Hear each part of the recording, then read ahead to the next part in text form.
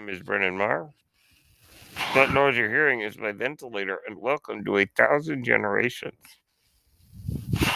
Presented by Page Turners They Were Not, a Star Wars podcast. I'm still arguably under the weather, so this is going to be a short episode. I want to give you a brief chronological timeline of the Star Wars movies and shows, both cartoons and live action. Because with all this content, it can get a little bit confusing.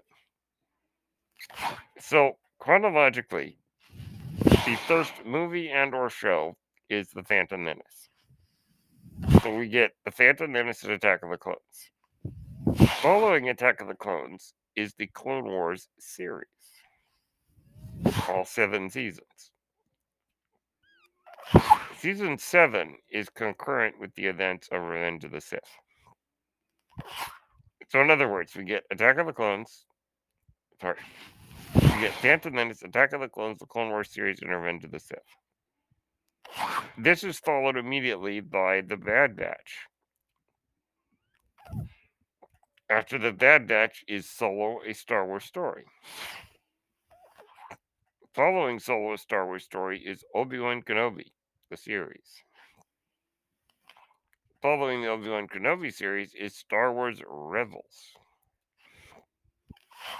Following Rebels is Rogue One. Following Rogue One is the original trilogy. A New Hope, The Empire Strikes Back, Return of the Jedi. Following Return of the Jedi is The Mandalorian, which is then followed by the Book of Boba Fett, which is followed by Star Wars Resistance, which is followed by The Force Awakens, The Last Jedi, and The Rise of Skywalker. So that's it in a nutshell. Now, when the series The Acolyte comes out, which I believe will be next year, we will be that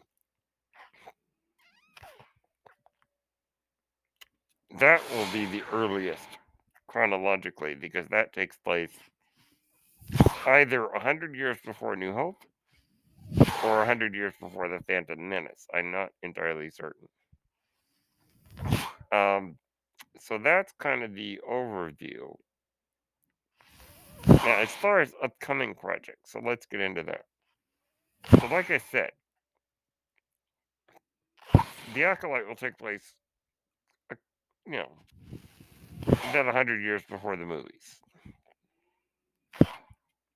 Also coming to the mix will be the Ahsoka series, which will take place, I believe, after the Book of Boba Fett.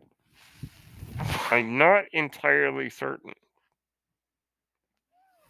because when we meet Ahsoka in The Mandalorian, she is looking for Grand Admiral Thrawn, because Grand Admiral Thrawn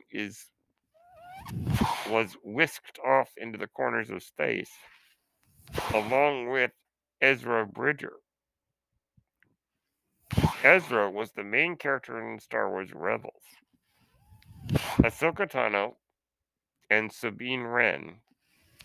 Sabine is another character from Rebels. Teamed up to go and find Ezra sometime after Return of the Jedi.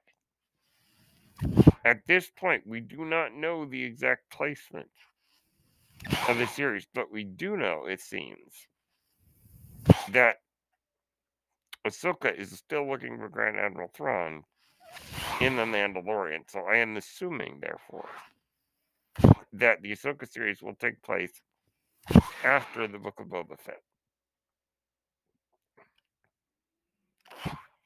And then, as far as other things going on, there is a new show coming up called The Skeleton Crew, which I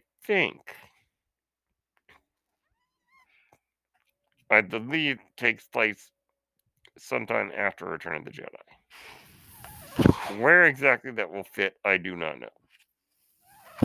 Those are the upcoming shows that have been announced. We've got Andor, which is coming next month.